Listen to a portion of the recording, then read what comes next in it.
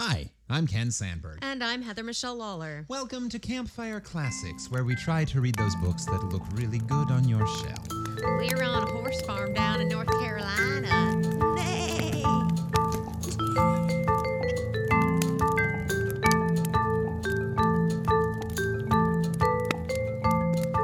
Well, I mean, that's true. We are.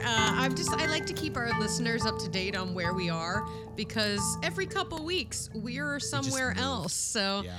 No, that is true, listeners. We are Campfire Classics on the road again. on the road again.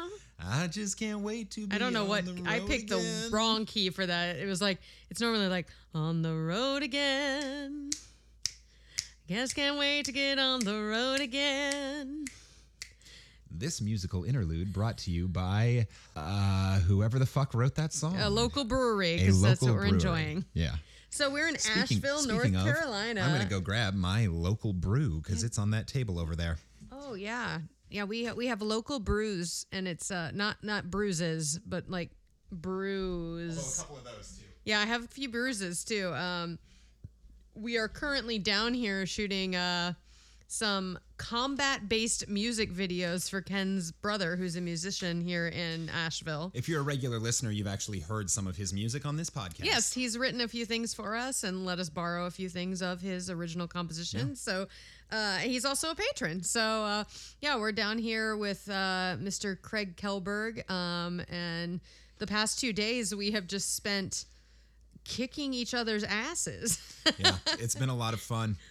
We will when it's all done and ready, we'll put up video of everything we've been doing, although that'll probably be a few weeks still. Oh, yeah. However, if you are on Instagram, and go check out Donnie Rex on Instagram. All one word. on DONNIEREX. On Saturday, June 5th, he posted a brief video with maybe 5 seconds long with a couple of clips of Yeah. the things we had worked on that day. So you can go check that out to see what we've been doing. Yeah, it's been fun. I woke up, well, we got done yesterday because we filmed outside yesterday next to the river, like on a beach pretty much.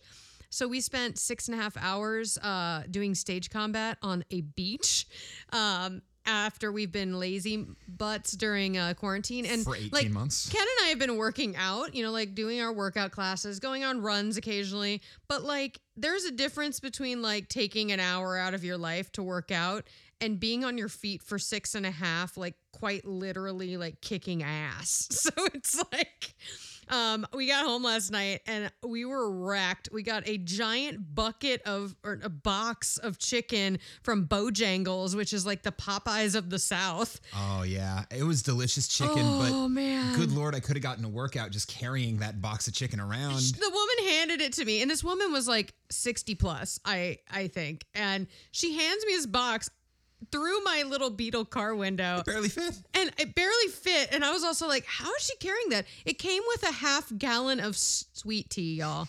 A 1/2 gallon of sweet tea. I think the whole box weighed about 1/2 metric ton. It was insane. Lord almighty. We were laughing the whole way back here. And then we devoured it. And then I think I was in bed before 9. Oh, yeah. I didn't go to sleep until like, I had trouble sleeping because I was in a lot of pain.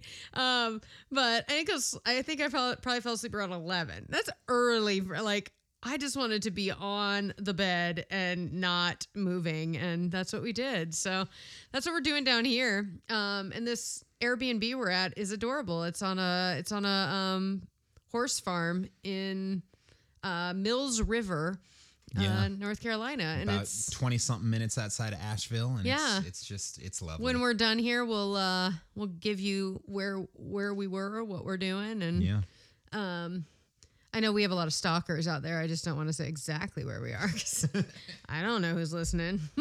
Speaking of stalkers, Speaking of stalkers? well, speaking of creepy things, I guess. Oh, do we have a promo this week? We do.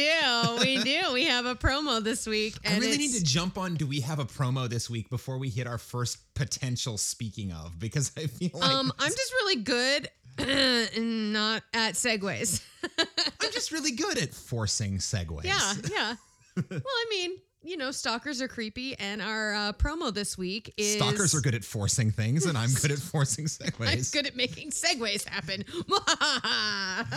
But our good God, our promo this week is for an awesome podcast called Life Paranormal with V. See, creepy. It's a paranormal. Paranormal, yeah. No, I'm with you. Well, let's play the promo, and then we'll chat a little bit more about stalkers and creepiness. All right, here it comes. Hey guys, this is Vanessa. My podcast is Life Paranormal with V. Listen as I serve you all things spirit, paranormal, and unexplained. Join me every other Saturday as my guest hosts and I recount our own experiences that will perplex and utterly terrify you.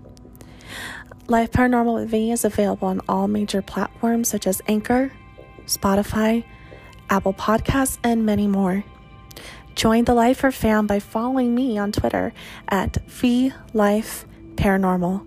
Follow, like, subscribe, and hit that notification button so you can always catch a ride on the spooky vibe. All right. I'm catching a ride on the spooky vibe.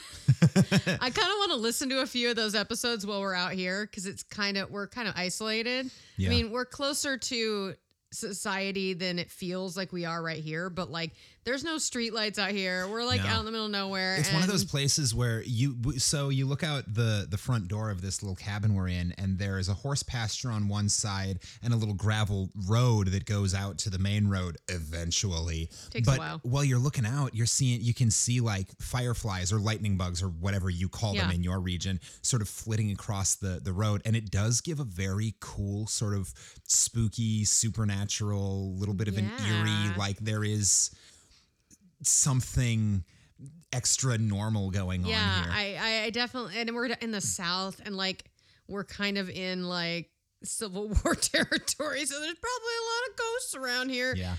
So maybe Vanessa, we will actually have some stories to share with you after our month-long stay here. Oh yeah. If anything creepy happens, I actually need to talk to Vanessa because I do have. You've got a story to share. I have a few really good ghost stories. One in particular that I did share on Ye Old Crime. Yeah.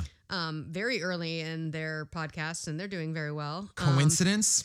I don't think so. That's what I'm saying. I'm just saying.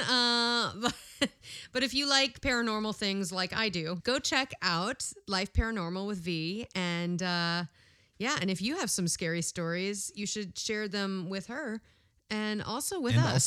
Because we I love scary stories, and we'll share them as well. So yeah. I think that's our promo business. Yeah. Is that it for old business? That's it for old business. We're down in the South, and we did a promo for the Life Paranormal, and I ate some fried chicken twice in 24 hours. So I'm good. And apparently it's changing where you're from hard. I know I'm not going to go into this detail all over again, but I was born in the South. I was born in the deep South. We moved away when I was 9. And when I get around these people, it just kind of comes back. And I'm like, oh God, please don't think I'm making fun of you. Because when I first start talking to you, I'm like, hi, I'm from the Midwest / East Coast / generic America. Someplace kind of posh for America. And then I get down here and halfway through the conversation, I'm like, hey, let's play a game. Let's do that thing. I want some chicken. And so hopefully I don't slip into that while I'm reading today. Unless it's appropriate. Why don't we find out if it is? All right. For our new listeners, because every episode is somebody's first. And if you're going to jump in, why not in episode 51? So what we do here is we take turns reading short stories by the authors of yesteryear. This week, it's my job to choose a story that Heather is going to cold read, and we're going to laugh at her interesting accent choices and make fun of things that the author wrote that are now inappropriate sex jokes. Most of them are. At least in my mind. Spoiler alert, there's a lot of them. There's a lot.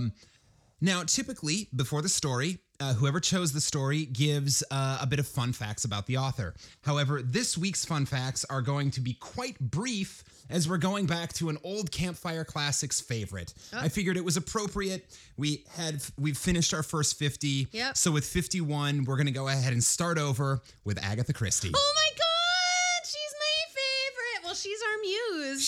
She's the muse. She's the one who started this all. This is how this whole crazy shenanigan began. For more on that, go back and listen to episode 1. The sound quality isn't as good, but the story's still great. Yeah.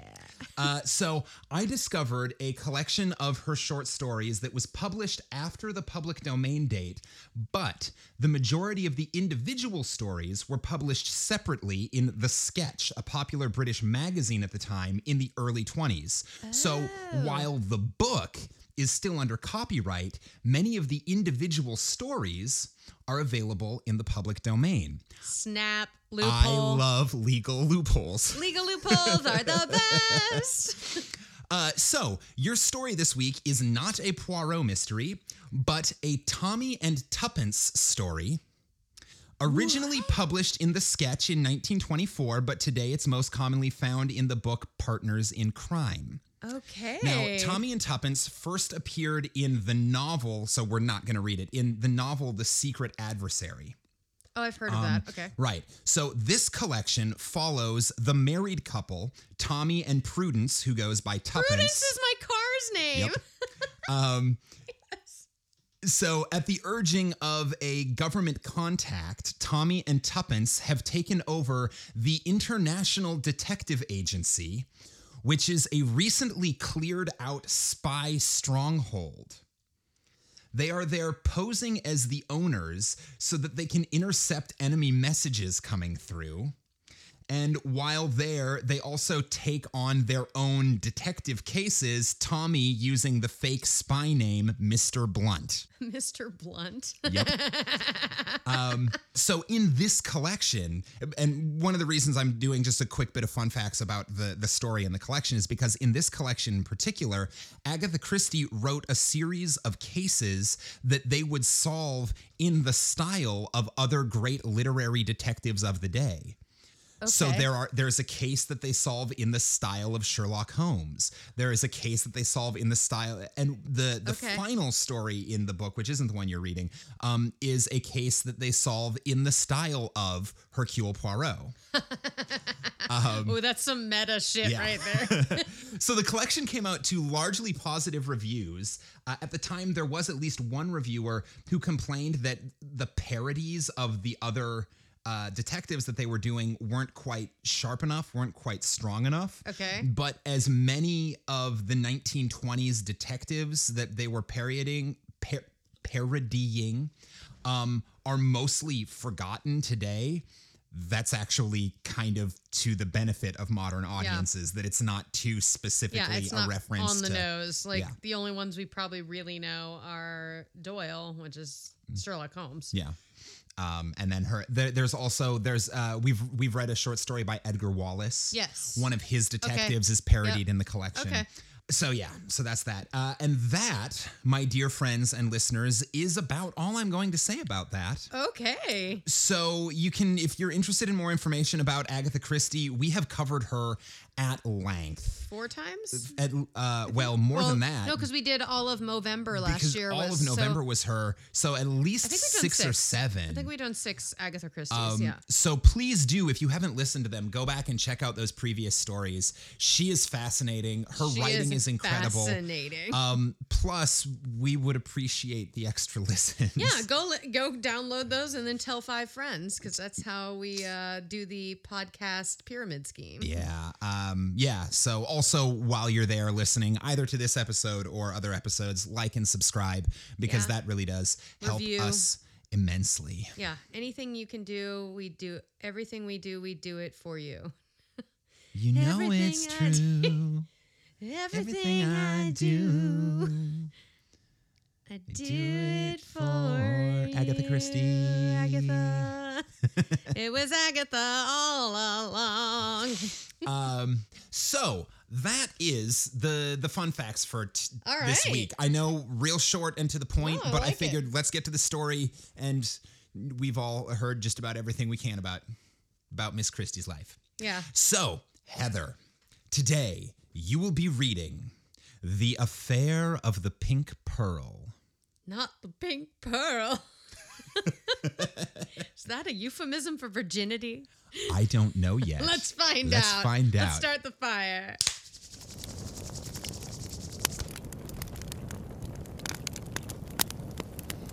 The Affair of the Pink Pearl by Agatha Christie. What on earth are you doing? Demanded Tuppence as she entered the inner sanctum of the International Detective Agency. Slogan, Blunt's Brilliant Detectives. And discovered her lord and master prone on the floor in a sea of books. Well, that's a very... That is a lovely opening.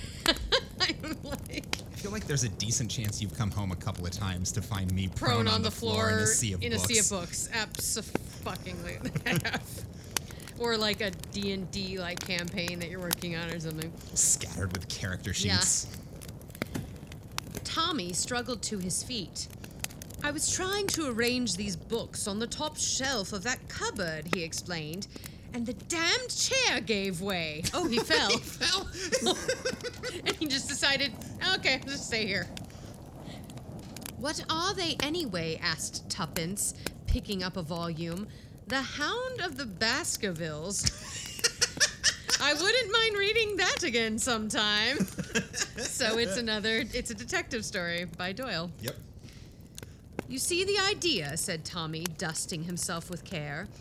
Half hours with the great masters, that sort of thing. You see, Tuppence, I can't help feeling that we are more or less amateurs in this business. Of course, amateurs in one sense we cannot help being, but it would do no harm to acquire the technique, so to speak.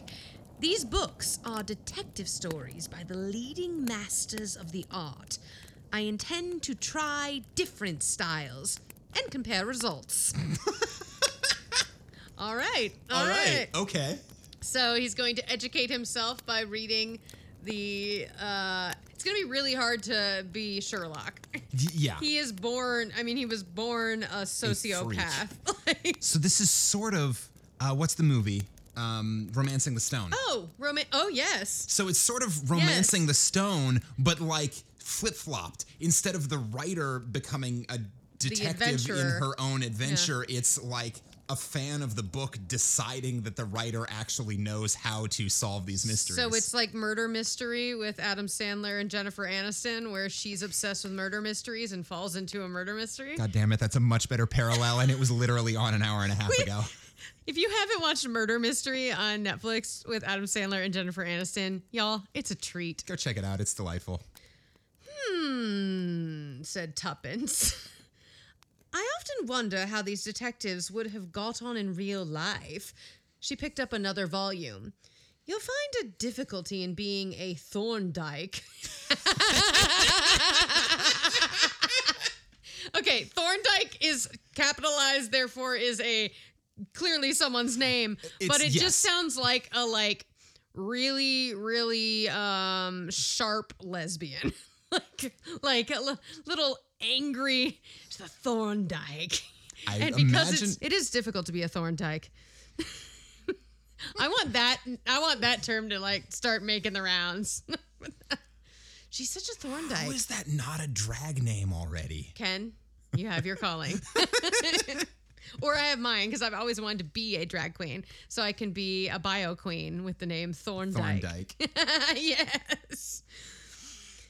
You've no medical experience and less legal, and I never heard that science was your strong point. Perhaps not, said Tommy, but at any rate, I've bought a very good camera, and I shall photograph footprints and enlarge the negatives and all that sort of thing. Now, mon ami, use your little gray cells. What does this convey to you? Okay, Poirot. Oh my God, this is so meta. He just straight up quoted Poirot. Who at this point only has a handful of short stories out, and I think one novel. Yeah, that's amazing. I love it. He pointed to the bottom shelf of the cupboard. On it lay a somewhat futuristic dressing gown, a Turkish slipper, and a violin. "Obvious, my dear Watson," said Tuppence. "Exactly," said Tommy. "The Sherlock Holmes touch." Oh my God, they're such fangirls. I'm obsessed. This is what our detective agency would be if we started one. Oh, absolutely. Absolutely. You'd be on the floor surrounded by books, and I'd be like, "What are you doing?" Babe, Like, I'm going to grow a giant mustache and start talking with a French accent. You need to learn how to play violin. oh, I don't know if can I play the ukulele? Is that close enough? Sure. Or if you want, you could grow a mustache and start talking in a French accent and I'll learn violin. Can I strap on a mustache? That's a Thorndike, right? Mustache rides so free.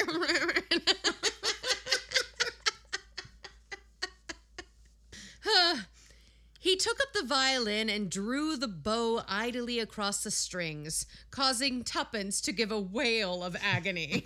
At that moment, the buzzer rang on the desk, a sign that a client had arrived in the outer office and was being held in parley by Albert, the office boy. Yeah. Ooh, there's an office boy. I wonder if he's wearing a Speedo, just for fun. It's like a pool boy. It's England. There aren't many days a year where a Speedo is going to be very comfortable. Yeah, I don't want. Also, he's going to be real pasty. Yeah, he's white like me. It's okay. Tommy hastily replaced the violin in the cupboard and kicked the books behind the desk. "Not that there's any great hurry," he remarked. "Albert will be handing them off to the stuff about my being engaged with Scotland Yard on the phone. Get into your office and start typing, Tuppence. It makes the office sound busy and active. No. On second thoughts, you shall be taking notes in shorthand from my dictation. Let's have a look before we get Albert to send the victim in."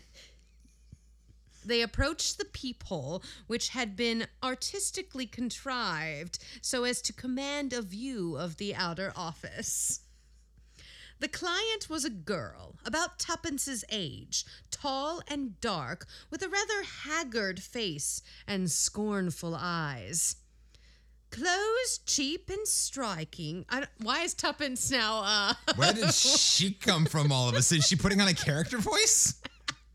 The secretary has to be like a little lower class, I guess. I don't know. All right, well, now you're committed. Nope. I'm going back. "Clothes cheap and striking," remarked Tuppence. "Have her in, Tommy." Wow, that was judgmental. "She's cheap but hot. She shops at Forever 21. Yeah. That's about right.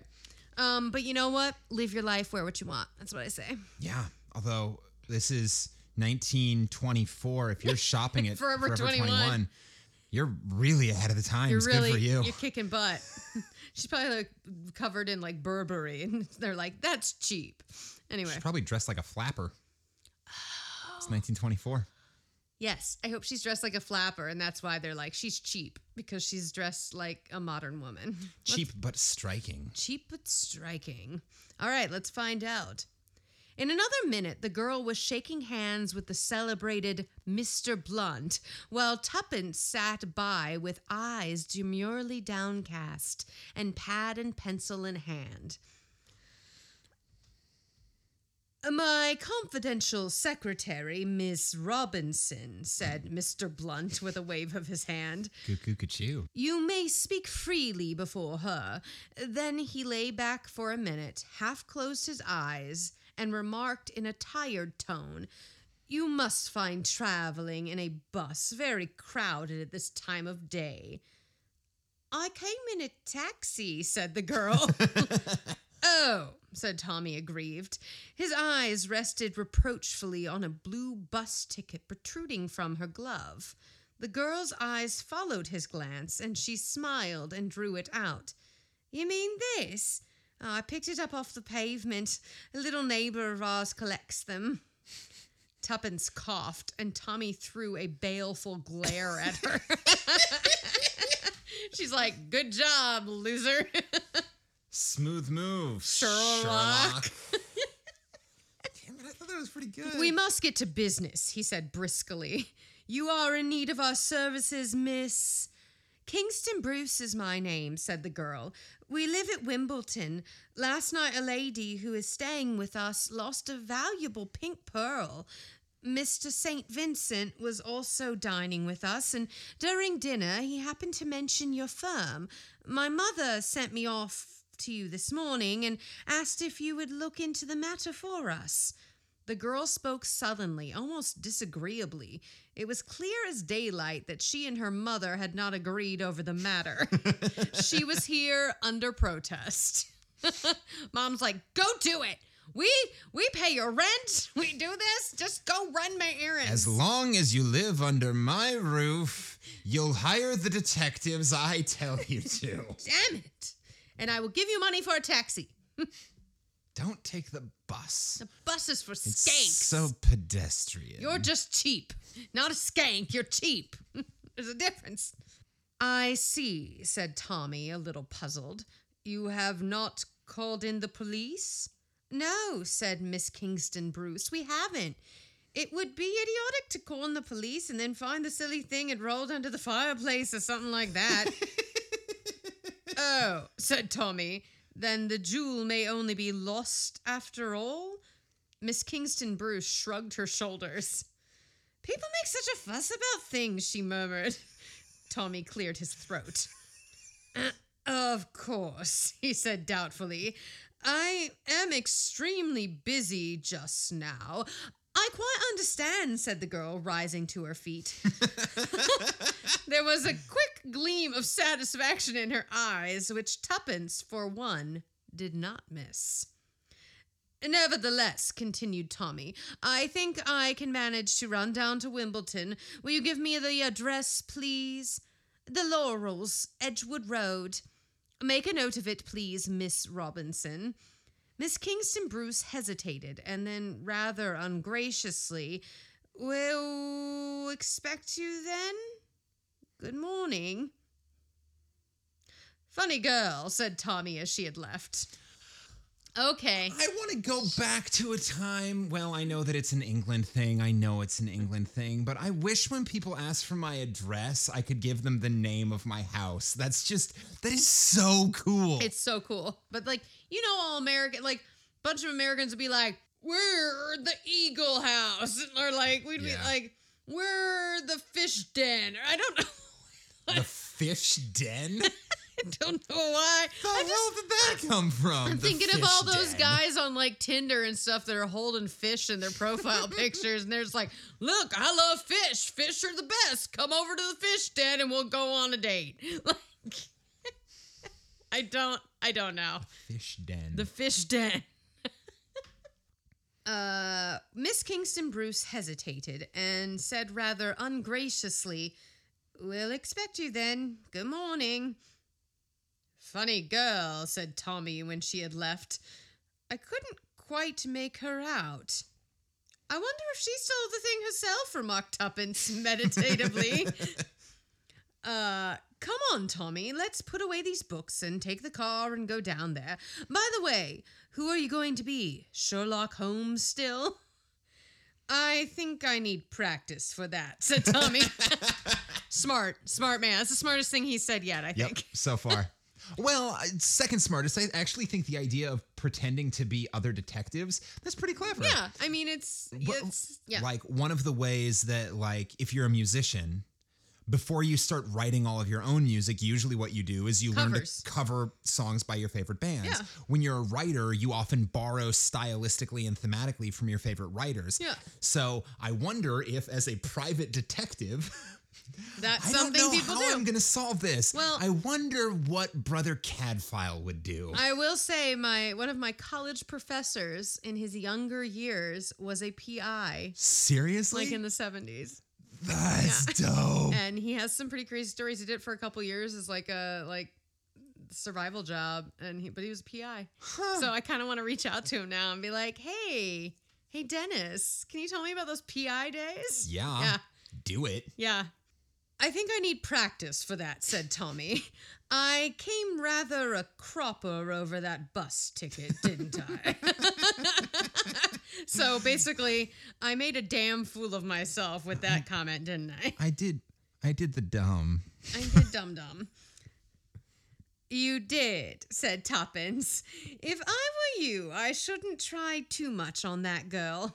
She's as sharp as a needle. She's unhappy, too, poor devil. I suppose you know all about her already, said Tommy with sarcasm, simply from looking at the shape of her nose. I'll tell you my idea of what we shall find at the Laurels, said Tuppence, quite unmoved. A household of snobs, very keen to move in the best of society. The father, if there is a father, is sure to have a military title. The girl falls in with their way of life and despises herself for doing so. Tommy took a last look at the books, now neatly arranged upon the shelf. I think, he said thoughtfully, that I shall be Thorndyke today. Thorndyke! Yes. Thorndyke's back! Dr. Thorndyke. Dr. Thorndyke. On the adventure. I also love that, like, because especially of the time, the man would always, like, would assume the position of, like, the detective, and this would be his secretary. Yeah. But clearly the woman is much smarter than him.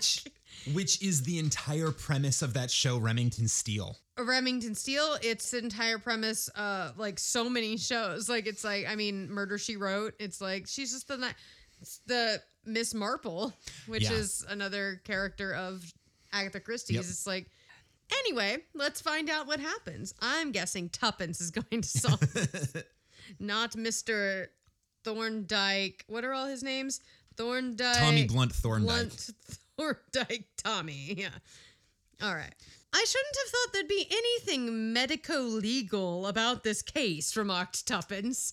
Medico-legal. So it's just like a slash. It's a hyphenated word. Yeah. So I'm guessing was Thorndyke also a lawyer? Doctor and lawyer? Must be. I assume so, based on that. It's a lot of schooling. Yeah.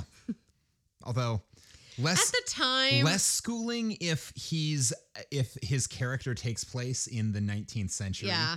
Even less if he takes place in the 18th century. Yeah, yeah. And there was a time when to become a doctor, all you had to be able to do was cut open someone's wrists or apply a leech. Yeah. Ew. That's upsetting. Okay. Anyway. Shoot them up with mercury if they had syphilis. God. No, don't Google syphilis, anybody. I had to do it once for the show. I regret it forever. Don't Google syphilis. Perhaps not, said Tommy, but I'm simply dying to use that new camera of mine. It's supposed to have the most marvelous lenses that ever was or could be. For the time, I'm guessing. For the time. I know those kind of lenses, said Tuppence. By the time you've adjusted the shutter and stopped down and calculated the exposure and kept your eye on the spirit level, your brain gives out and you yearn for the simple brownie. Simple brownie? I'm guessing that's a phrase for like a simple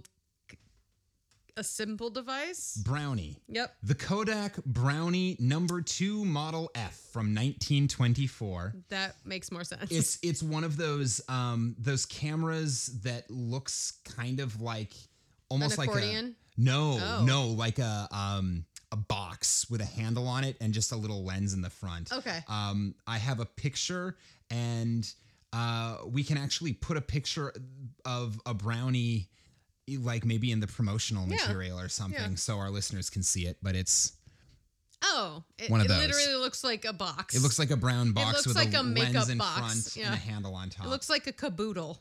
Yeah. Only an unambitious soul is content with the simple brownie. Well, I bet I shall get better results with it than you will. Tommy ignored the challenge. I ought to have a smoker's companion, he said regretfully. I wonder where one buys them. Is that like a cigarette box, probably? Maybe. Getting a lot of fun words. Yeah. Smokers. Yeah, it's a little tray that has a space for the clippers, the ashtray, the cigarettes, the matches, burned matches, the whole thing. All right. So it's a bougie cigarette box. Okay. Yeah.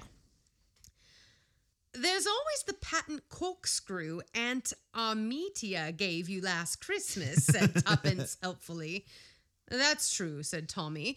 A curious-looking engine of destruction, I thought it at the time, and rather a humorous present to get from a strictly teetotal aunt. I, said Tuppence, shall be Polton. Tommy looked at her scornfully. Polton, indeed. You couldn't begin to do one of the things that he does. Yes, I can, said Tuppence. I can rub my hands together when I'm pleased. That's quite enough to get on with.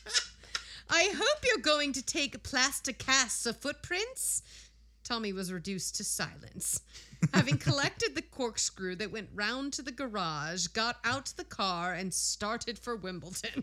She just shut his ass down. She goes, shut your face. I can do everything.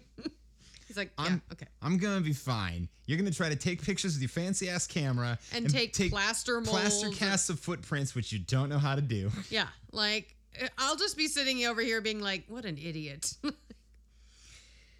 The Laurels was a big house. It ran somewhat to gables and turrets, had an air of being very newly painted, and was surrounded with neat flower beds filled with scarlet geraniums.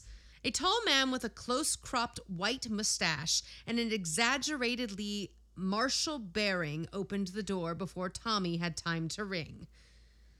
I've been looking out for you, he explained fussily. Mr. Blunt, is it not? I'm Colonel Kingston Bruce. Will you come into my study? So her first name was not Kingston. No. The family name is Kingston Miss Bruce. Kingston Bruce. So we don't know her first name. Her first name. Because ladies don't give their first name. No, although apparently also, neither do why colonels. did I get? And also the instinct to give her like a lower class accent. She was wearing cheap clothes. Yeah, but.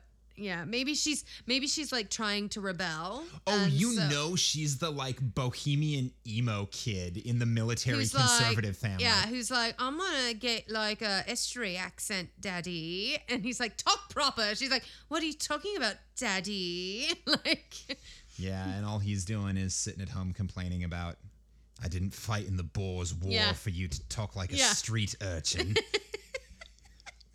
Now go run my errands.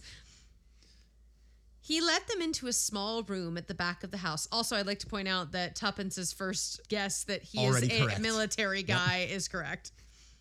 And that it's a very posh, like, bougie house. He led them into a small room at the back of the house. Young St. Vincent was telling me wonderful things about your firm. I've noticed your advertisements myself. This guaranteed 24-hour service of yours, a marvelous notion. That's exactly what I need. Well, that's a ballsy thing to say to people. All right. 24 hours, one and done. Even Poirot takes more than 24 hours on occasion. Yeah. Well, I'm going to have you look this up. Inwardly anathematizing. Cursing. So she's just standing there. Tuppence just standing. Inwardly anathematizing. So inwardly cursing Tuppence for her irresponsibility in inventing this brilliant detail. Tommy replied, just so, Colonel. So he's sitting there going, fucking bitch. Damn it. Why is she always right? Yeah, that was a great idea. Doing the Joe Pesci from Home Alone. Freaking sugar.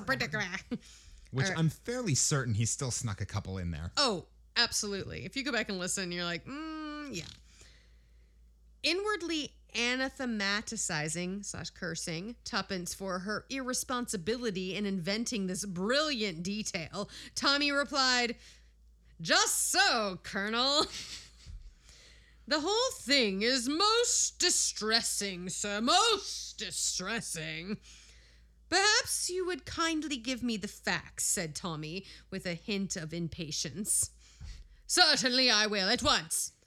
We have at the present moment staying with us a very old and dear friend of ours, Lady Laura Barton. How old was she? Never mind. What? Said, very old lady. Oh. How old was she? She was so old that when she was born, God said, "Let there be light." I don't know. Where did that come from? Are you doing your stand-up comedy I'm routine? doing. This is my stand-up bit. I'm sorry. Okay. Ignore me. I wasn't aware that's where we were. I will play along next time. That's the part of the night we're at. Okay, This is the part of the episode, dear listener, where Ken tries to be funny and Heather doesn't get it. Heather's like, what? Because Ken is not funny. That's not true. You are funny. I just didn't understand. Yeah, but looks aren't everything. Not at all. You're so handsome. All right, back to my big brash colonel voice. Back to your bloviating. Bloviating. Our very old and dear friend of ours, Lady Laura Barton, daughter of the late Earl of Caraway. The present Earl, her brother, made a striking speech at the House of Lords the other day. As I say, she is a very old and dear friend of ours. Some American friends of mine who have just come over, the Hamilton Betts, were most anxious to meet her. Nothing easier, I said. She is staying with me now. Come down for the weekend. You know what Americans are about titles, Mr. Blunt. Excuse me? And others besides Americans, sometimes, Colonel Kingston Bruce. Tommy says back to him. Alas! Only too true, my dear sir. Nothing I hate more than a snob. Well, as I was saying, the Betts came down for the week. Do you like my colonel? I do. I can picture this man very clearly. Yep. Well, as I was saying, the Betts came down for the weekend. Last night, we were playing bridge at the time. The clasp of a pendant Mrs. Hamilton Betts was wearing broke, so she took it off and laid it down on a small table, meaning to take it upstairs with her when she went. This, however, she forgot to do. I must explain, Mr. Blunt, that the pendant consisted of 2 small diamond wings and a big pink pearl depending upon them. The pendant was found this morning, lying where Mrs. Betts had left it. But the pearl, a pearl of enormous value, had been wrenched off. Zun dun dun. Who found the pendant? The parlor maid, Gladys Hill. Any reason to suspect her? Oh, she has been with us for some years, and we have always found her perfectly honest. But, of course, no one ever knows. Exactly. Will you describe your staff, and also tell me who was present at dinner last night? Oh, there is the cook. She has been with us for only 2 months, but then she would have no occasion to go near the drawing room. The same applies to the kitchen maid. Oh, and then there is the housemaid, Alice Cummings. She also has been with us for some years, and Lady Laura's maid, of course. She is French. Colonel Kingston Bruce looked very impressive as he said this. Tommy, unaffected by the revelation of the maid's nationality, said, "Exactly. And the party at dinner? Mr. and Mrs. Betts, ourselves, my wife and daughter, and Lady Laura. Young St. Vincent was dining with us, and Mr. Rennie looked in after dinner for a while." Who is Mr. Rennie? A most pestilential fellow, an arrogant socialist. Good looking, of course. Them damn liberals, they always so good looking. Oh, it's some hippie that my daughter has the hots for. But, you know, he's attractive. At least the babies will be pretty. Oh my God, it's hilarious. Okay. Good looking, of course, and with a certain spacious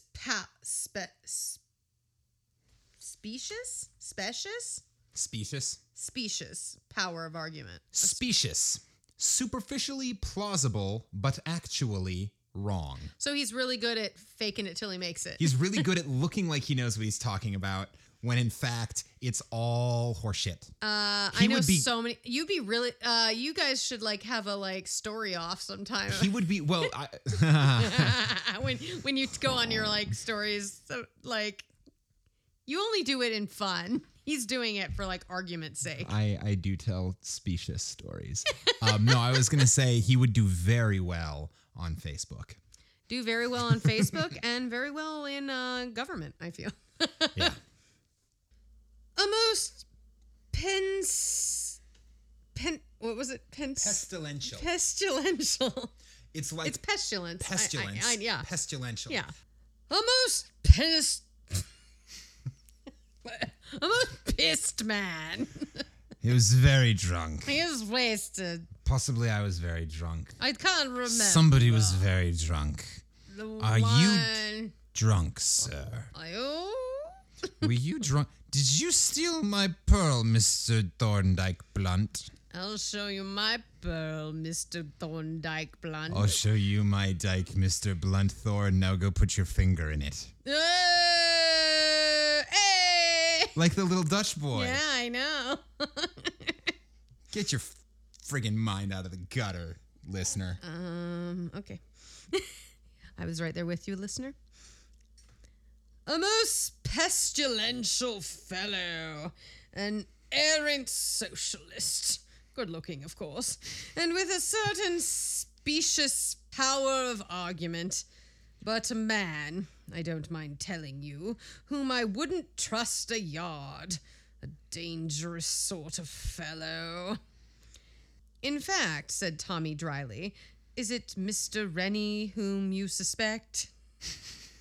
I do, Mr. Blunt. I'm sure holding... Shocker. Yeah, right. I'm sure holding the views he does, that he has no principles whatsoever. What could have been easier for him than to have quietly retched off the pearl at a moment when we were all absorbed in our game? There were several absorbing moments, a redoubling no trump hand, I remember, and also a painful argument when my wife had the misfortune to revoke. Quite so, said Tommy. I should just like to know one thing. What is Mrs. Betts' attitude on all of this? Well, she wanted me to call the police, said Colonel Kingston Bruce reluctantly. That is, when we had searched everywhere in case the pearl had only dropped off. But you dissuaded her? I was very adverse to the idea of publicity, and my wife and daughter backed me up. Then my wife remembered young St. Vincent speaking about your firm at dinner last night and the 24-hour special service. Yes, said Tommy with heavy heart. You see, in any case, no harm will be done. If we call in the police tomorrow, it can be supposed that we thought the jewel merely lost and were hunting for it. By the way, nobody has been allowed to leave the house this morning. Except your daughter, of course, said Tuppence, speaking for the first time. Uh-oh. Ruh-roh. Except my daughter, agreed the colonel. She volunteered at once to go and put the case before you. Tommy rose. We will do our best to give you satisfaction, Colonel. That's how you maintain your 24-hour satisfaction guarantee, huh? Yeah. We will do our best to give you satisfaction, Colonel, he said. I should like to see the drawing room and the table on which the pendant was laid down. I should also like to ask Mrs. Betts a few questions. After that, I will interview the servants, or rather, my assistant, Miss Robinson, will do so. He felt his nerve quailing before the terrors of questioning the servants. Colonel Kingston Bruce threw open the door and led them across the hall. As he did so, a remark came to them clearly through the open door of the room they were approaching, and the voice that uttered it was that of the girl who had come to see them this morning. You know perfectly well, Mother, she was saying, that she did bring home a teaspoon in her muff. Whoa! She's smuggling cocaine in her muff? Damn! Drug mule. Drug mule's in the house. Better hope the baggie doesn't break. In another minute, they were being introduced to Mrs. Kingston Bruce, a plaintive lady with a languid manner. Miss Kingston Bruce acknowledged their presence with a short inclination of the head. Her face was more sullen than ever. Mrs. Kingston Bruce was voluble. But I know who I think took... No, I like it. Keep going. Stick with it. You're committed now. That's her voice. But I know who I think took it, she ended. That dreadful socialist young man. He loves the Russians and the Germans and hates the English. What else can you expect? Dirty socialist. Mm-hmm. He never touched it, said Miss Kingston Bruce fiercely. I was watching him all the time. I couldn't have failed to see. Yeah, she's like, I'm into it. She's like, I was staring at his booty. He didn't touch it. I was watching him the whole time, and he never even noticed me behind you. It wasn't him, Mommy. It's not fair, Mother. And I put all that stuff in my muff and everything. I'm wearing my cheapest clothes, and he won't even look at me. My boobs are up to my face. I put cocaine in my muff, and he won't look at me. It's because you're snobs. You're all snobs. He never touched it, said Miss Kingston Bruce fiercely. I was watching him all the time. I couldn't have failed to see if he had. She looked at them defiantly with her chin up. Tommy created a diversion by asking for an interview with Mrs. Betts. When Mrs. Kingston Bruce had departed, accompanied by her husband and daughter, to find Mrs. Betts, he whistled thoughtfully. I wonder, he said gently, who it was who had a teaspoon in her muff.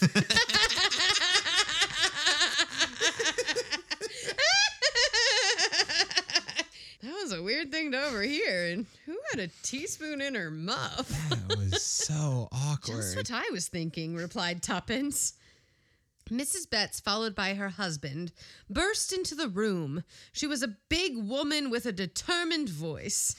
Mr. Hamilton Betts looked dyspeptic?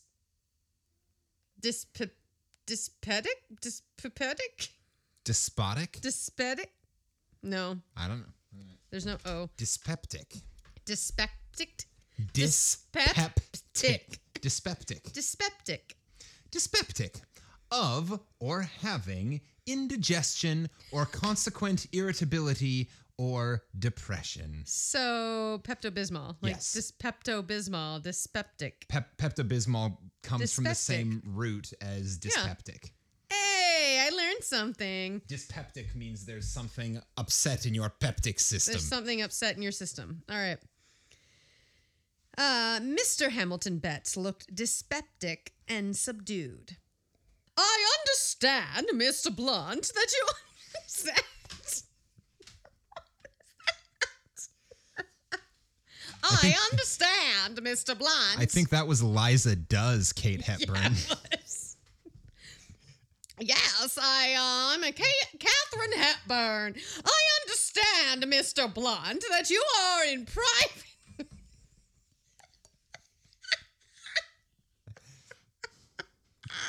This is Kate Hepburn on a bender.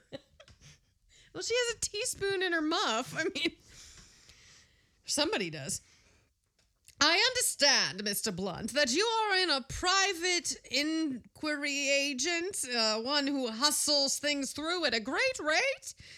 Hustle, said Tommy, is my middle name, Mrs. Betts. Let me ask you a few questions. Thereafter, things proceeded rapidly. Tommy was shown the damaged pendant, the table on which it was laid, and Mr. Betts emerged from his taciturnity to mention the value in dollars of the stolen pearl. And withal, Tommy felt an irritating certainty that he was not getting on.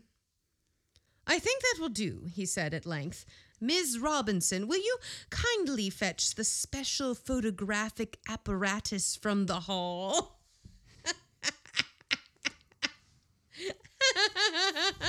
What a dick. What a dumbass. And I bet she just looks at him like, "Oh, you mean the brownie?" "Oh, you mean the damn camera, you dumbass?" I'll get the brownie. Miss Robinson complied. "A little invention of my own," said Tommy. "In appearance, you see, it just looks like an ordinary camera." Oh, fuck this guy so hard. He's such a dumbass. He had some slight satisfaction in seeing that the Betts were impressed. He photographed the pendant, the table on which it had lain, and took several general views of the apartment. Then Miss Robinson was delegated to interview the servants, and in view of the eager expectancy on the faces of Colonel Kingston Bruce and Mrs. Betts, Tommy felt called upon to say a few authoritative words. "The position amounts to this," he said. "Either the pearl is still in the house, or it is not still in the house."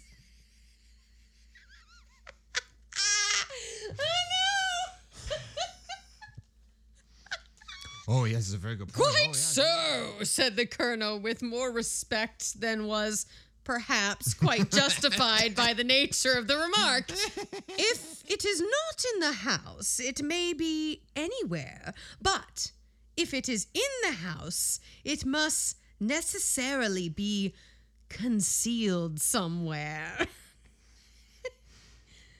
"A search must be made," broke in Colonel Kingston Bruce. "Quite so. I give you carte blanche, Mr. Blunt. Search the house from attic to cellar." "Oh, Charles," murmured Mrs. Kingston Bruce tearfully, "do you think that is wise? The servants won't like it. I'm sure they'll leave." It was a hell of a murmur. She's a very, boisterous British woman. That was quiet for her. "We will So search..." you're feeling specifically connected to this character. Very much so, yes. Shut up. Fuck you, and fuck you. You're cool, and fuck you.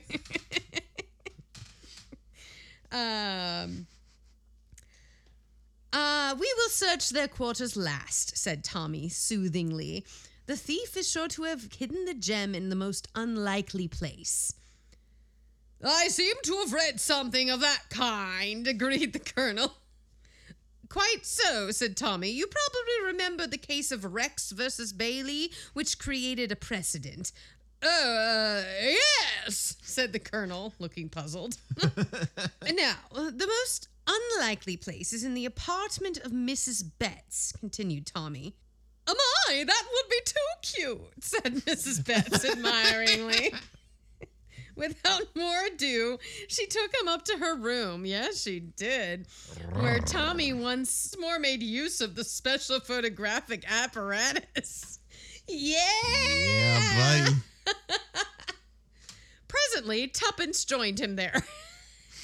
She heard he was going up to Mrs. Betts' room with her with the camera. And she goes, I need to leave.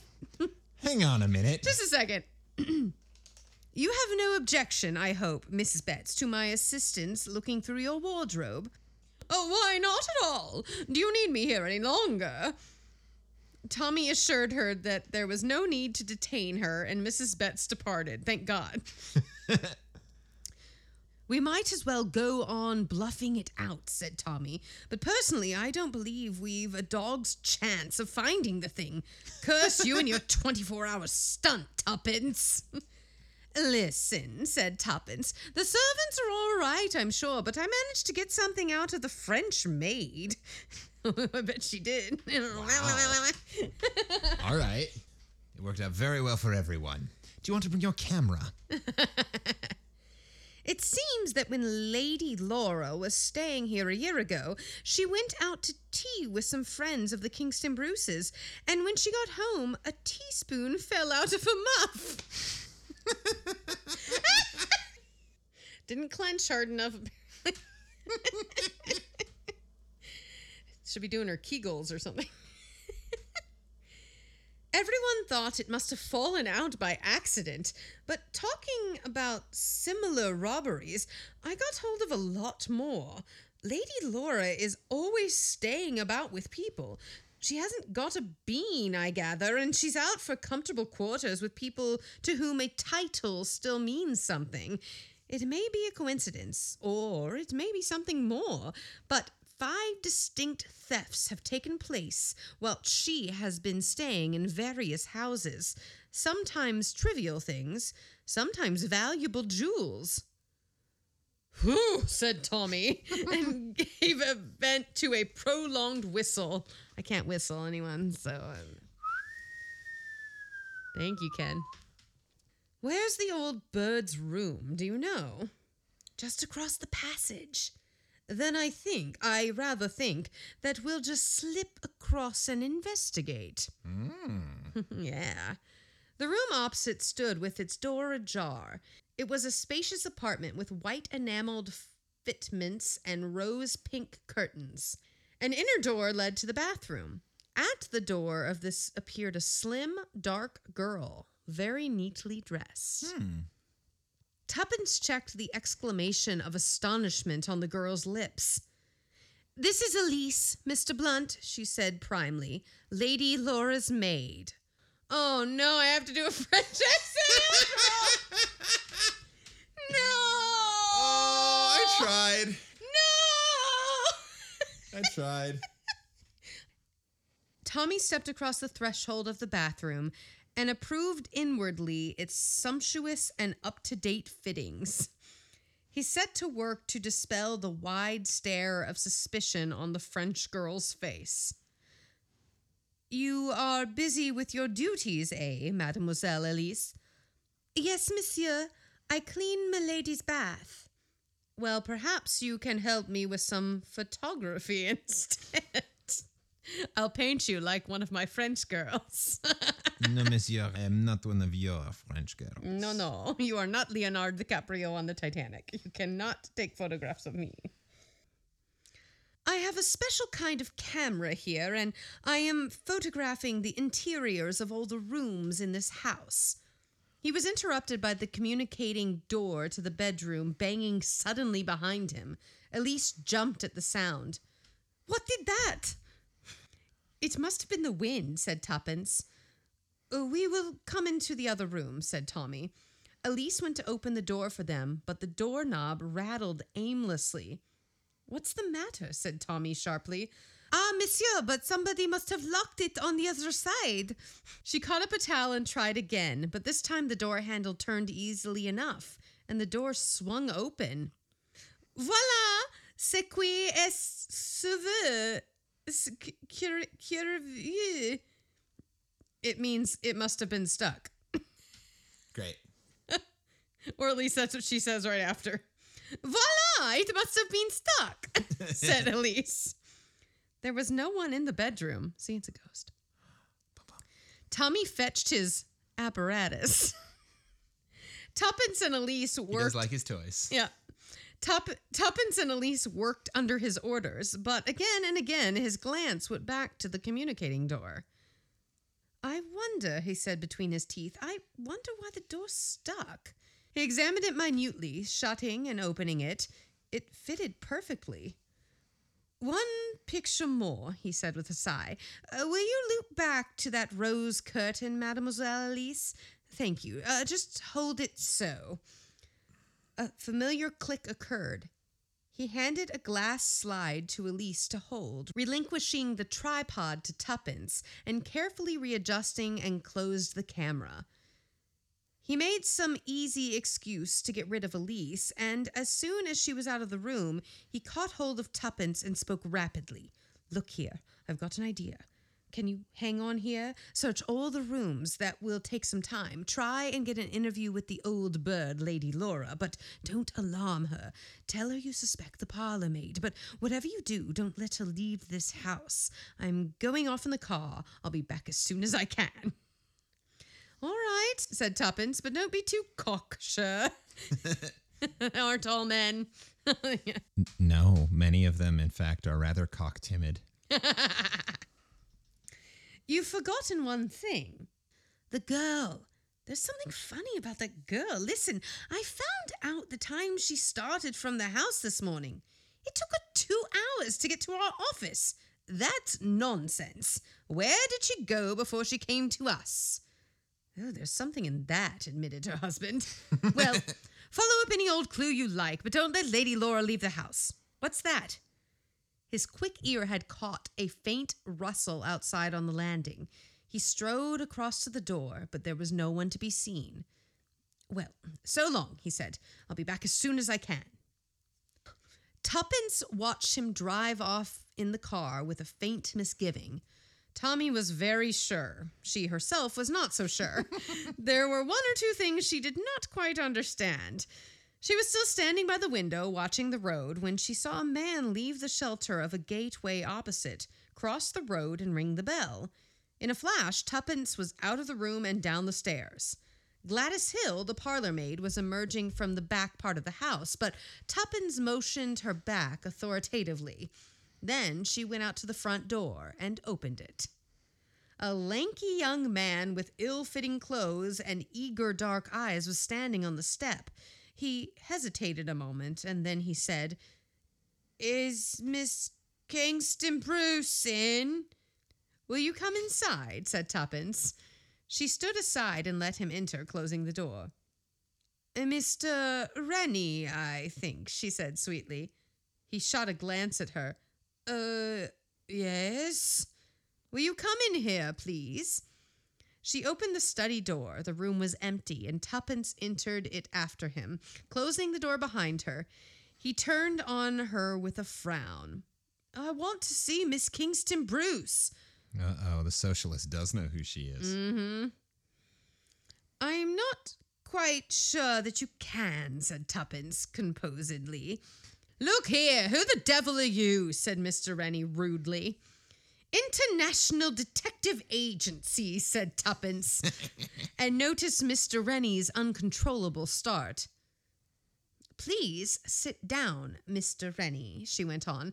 "To begin with, we all know about Miss Kingston Bruce's visit to you this morning." It was a bold guess, but it succeeded. Perceiving his consternation, Tuppence went on quickly. "The recovery of the pearl is the great thing, Mr. Rennie.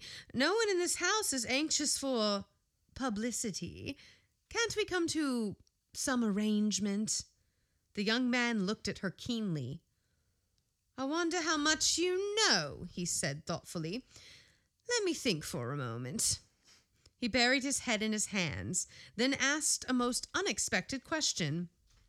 "I say, is it really true that young St. Vincent is engaged to be married?" "Quite true," said Tuppence. "I know the girl."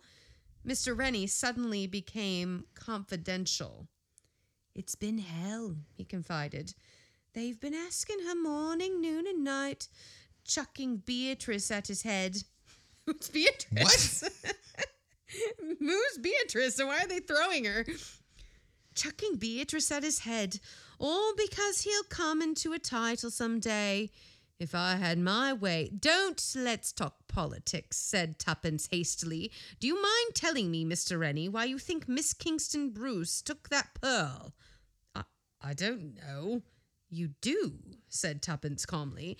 "You wait to see the detective, as you think, drive off and the coast clear, and then you come and ask for her. It's obvious. If you'd taken a pearl yourself, you wouldn't be half so upset." "Her manner was so odd," said the young man. "She came this morning and told me about the robbery, explaining that she was on her way to a firm of private detectives. She seemed anxious to say something, and yet not able to get it out." "Well," said Tuppence, "all I want is the pearl. You better go and talk to her." But at that moment, Colonel Kingston Bruce opened the door. "Lunch is ready, Miss Robinson. You will lunch with us, I hope, And then he stopped and glared at the guest.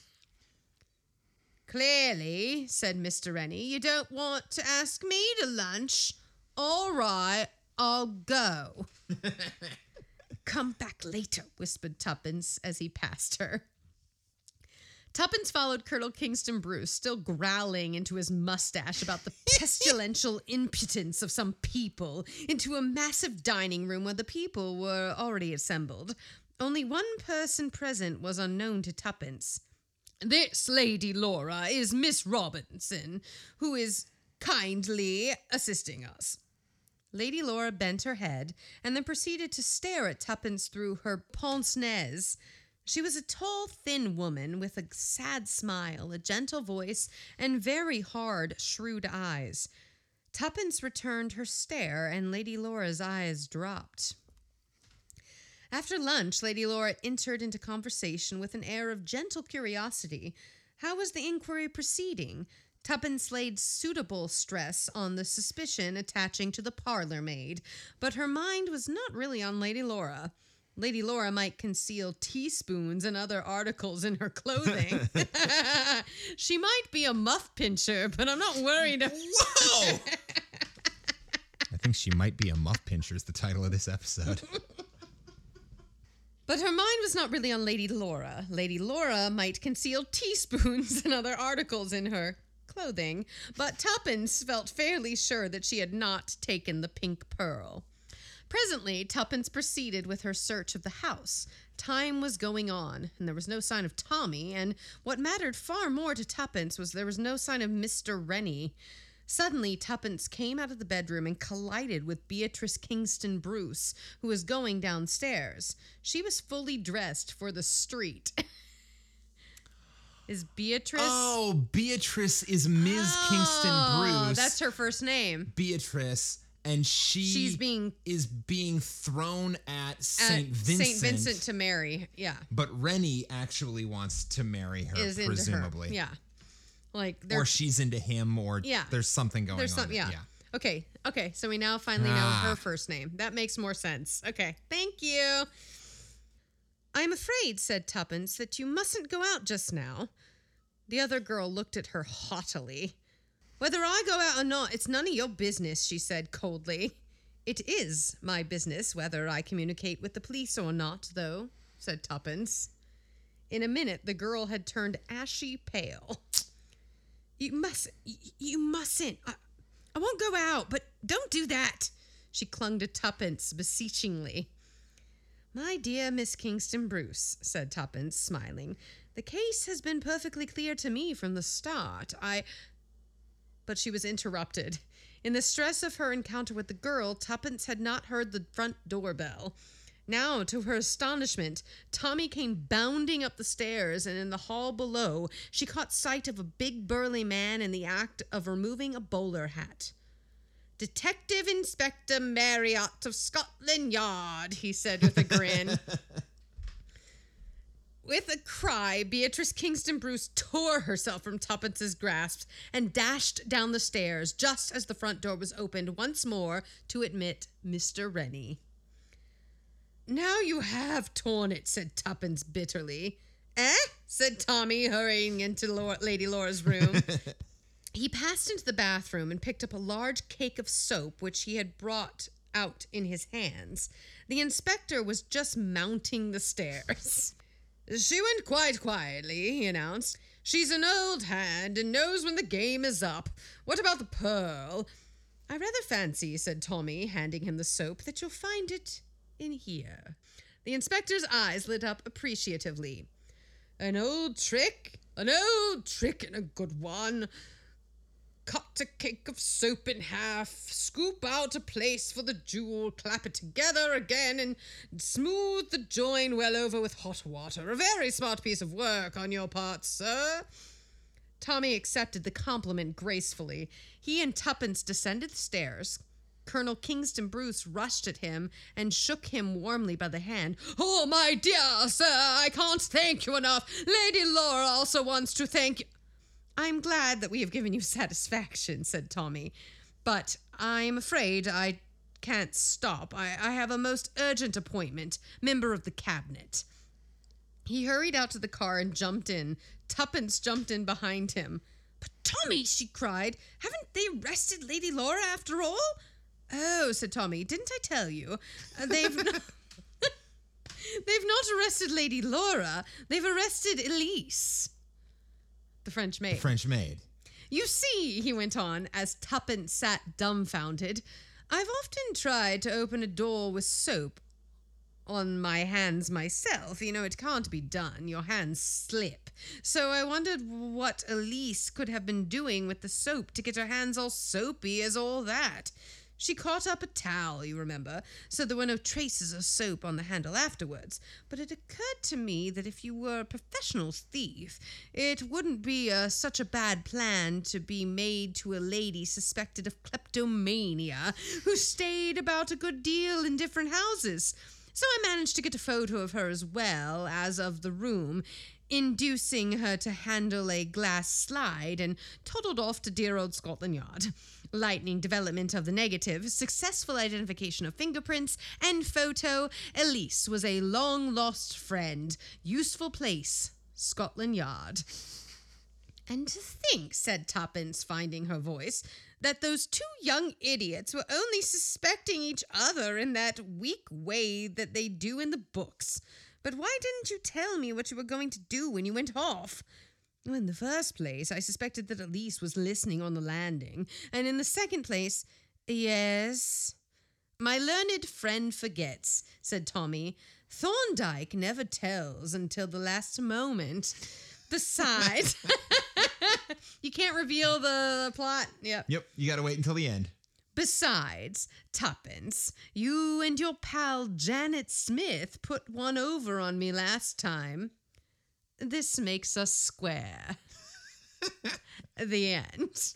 Oh. Yeah, I thought Tuppence... Well, okay, so apparently in the last case, Tuppence... In the last case, Tuppence was Yep. the one who figured it out. All right. Did not see that coming. That was fun. That was a good one. Oh my God, that was fun. I had a lot of strange voices during that one. Yep. You're welcome, and I'm sorry at home. Good job, Agatha. Good, always. Got another one? That was fun. I loved it. There were no ghosts. No ghosts, but there are rarely ghosts in Agatha Christie. Yeah, that's very true. She doesn't do that. She doesn't do spooky. The ghost took the pink pearl. Yeah. And then put it in her muff. That muff pincher. So, dear listener, if you have enjoyed this episode, or even if you've just made it this far into the episode, please send us a message with the phrase muff pincher. I'm just going to clarify for anyone who doesn't know, a muff is like it's a little tube of fur that you can put both of your hands in to keep them warm in the winter. And we don't really have them anymore. And it also sort of doubles as a purse. Yeah, but we never really said that, and there are probably people that don't know. Yeah. So that is what a muff, when they're referring to it, means. Yep. When I'm referring to it, I think we all know. It means something else. Something else. I think that's it. I think so. That I always finish Agatha Christie stories, and I'm like, I didn't see that coming. That was super fun. I have nothing else to say because it was just really good. It's just really good. And she writes great characters, and she's so funny. Like, all the characters are so ridiculous, and when they were all just standing in the room, like all bullshitting each other, it was like, we've all been in that conversation before. Yeah. Well, yeah, of course. I've read that book. It's my favorite. So again, tell your friends. Follow us on Facebook, Twitter, Instagram.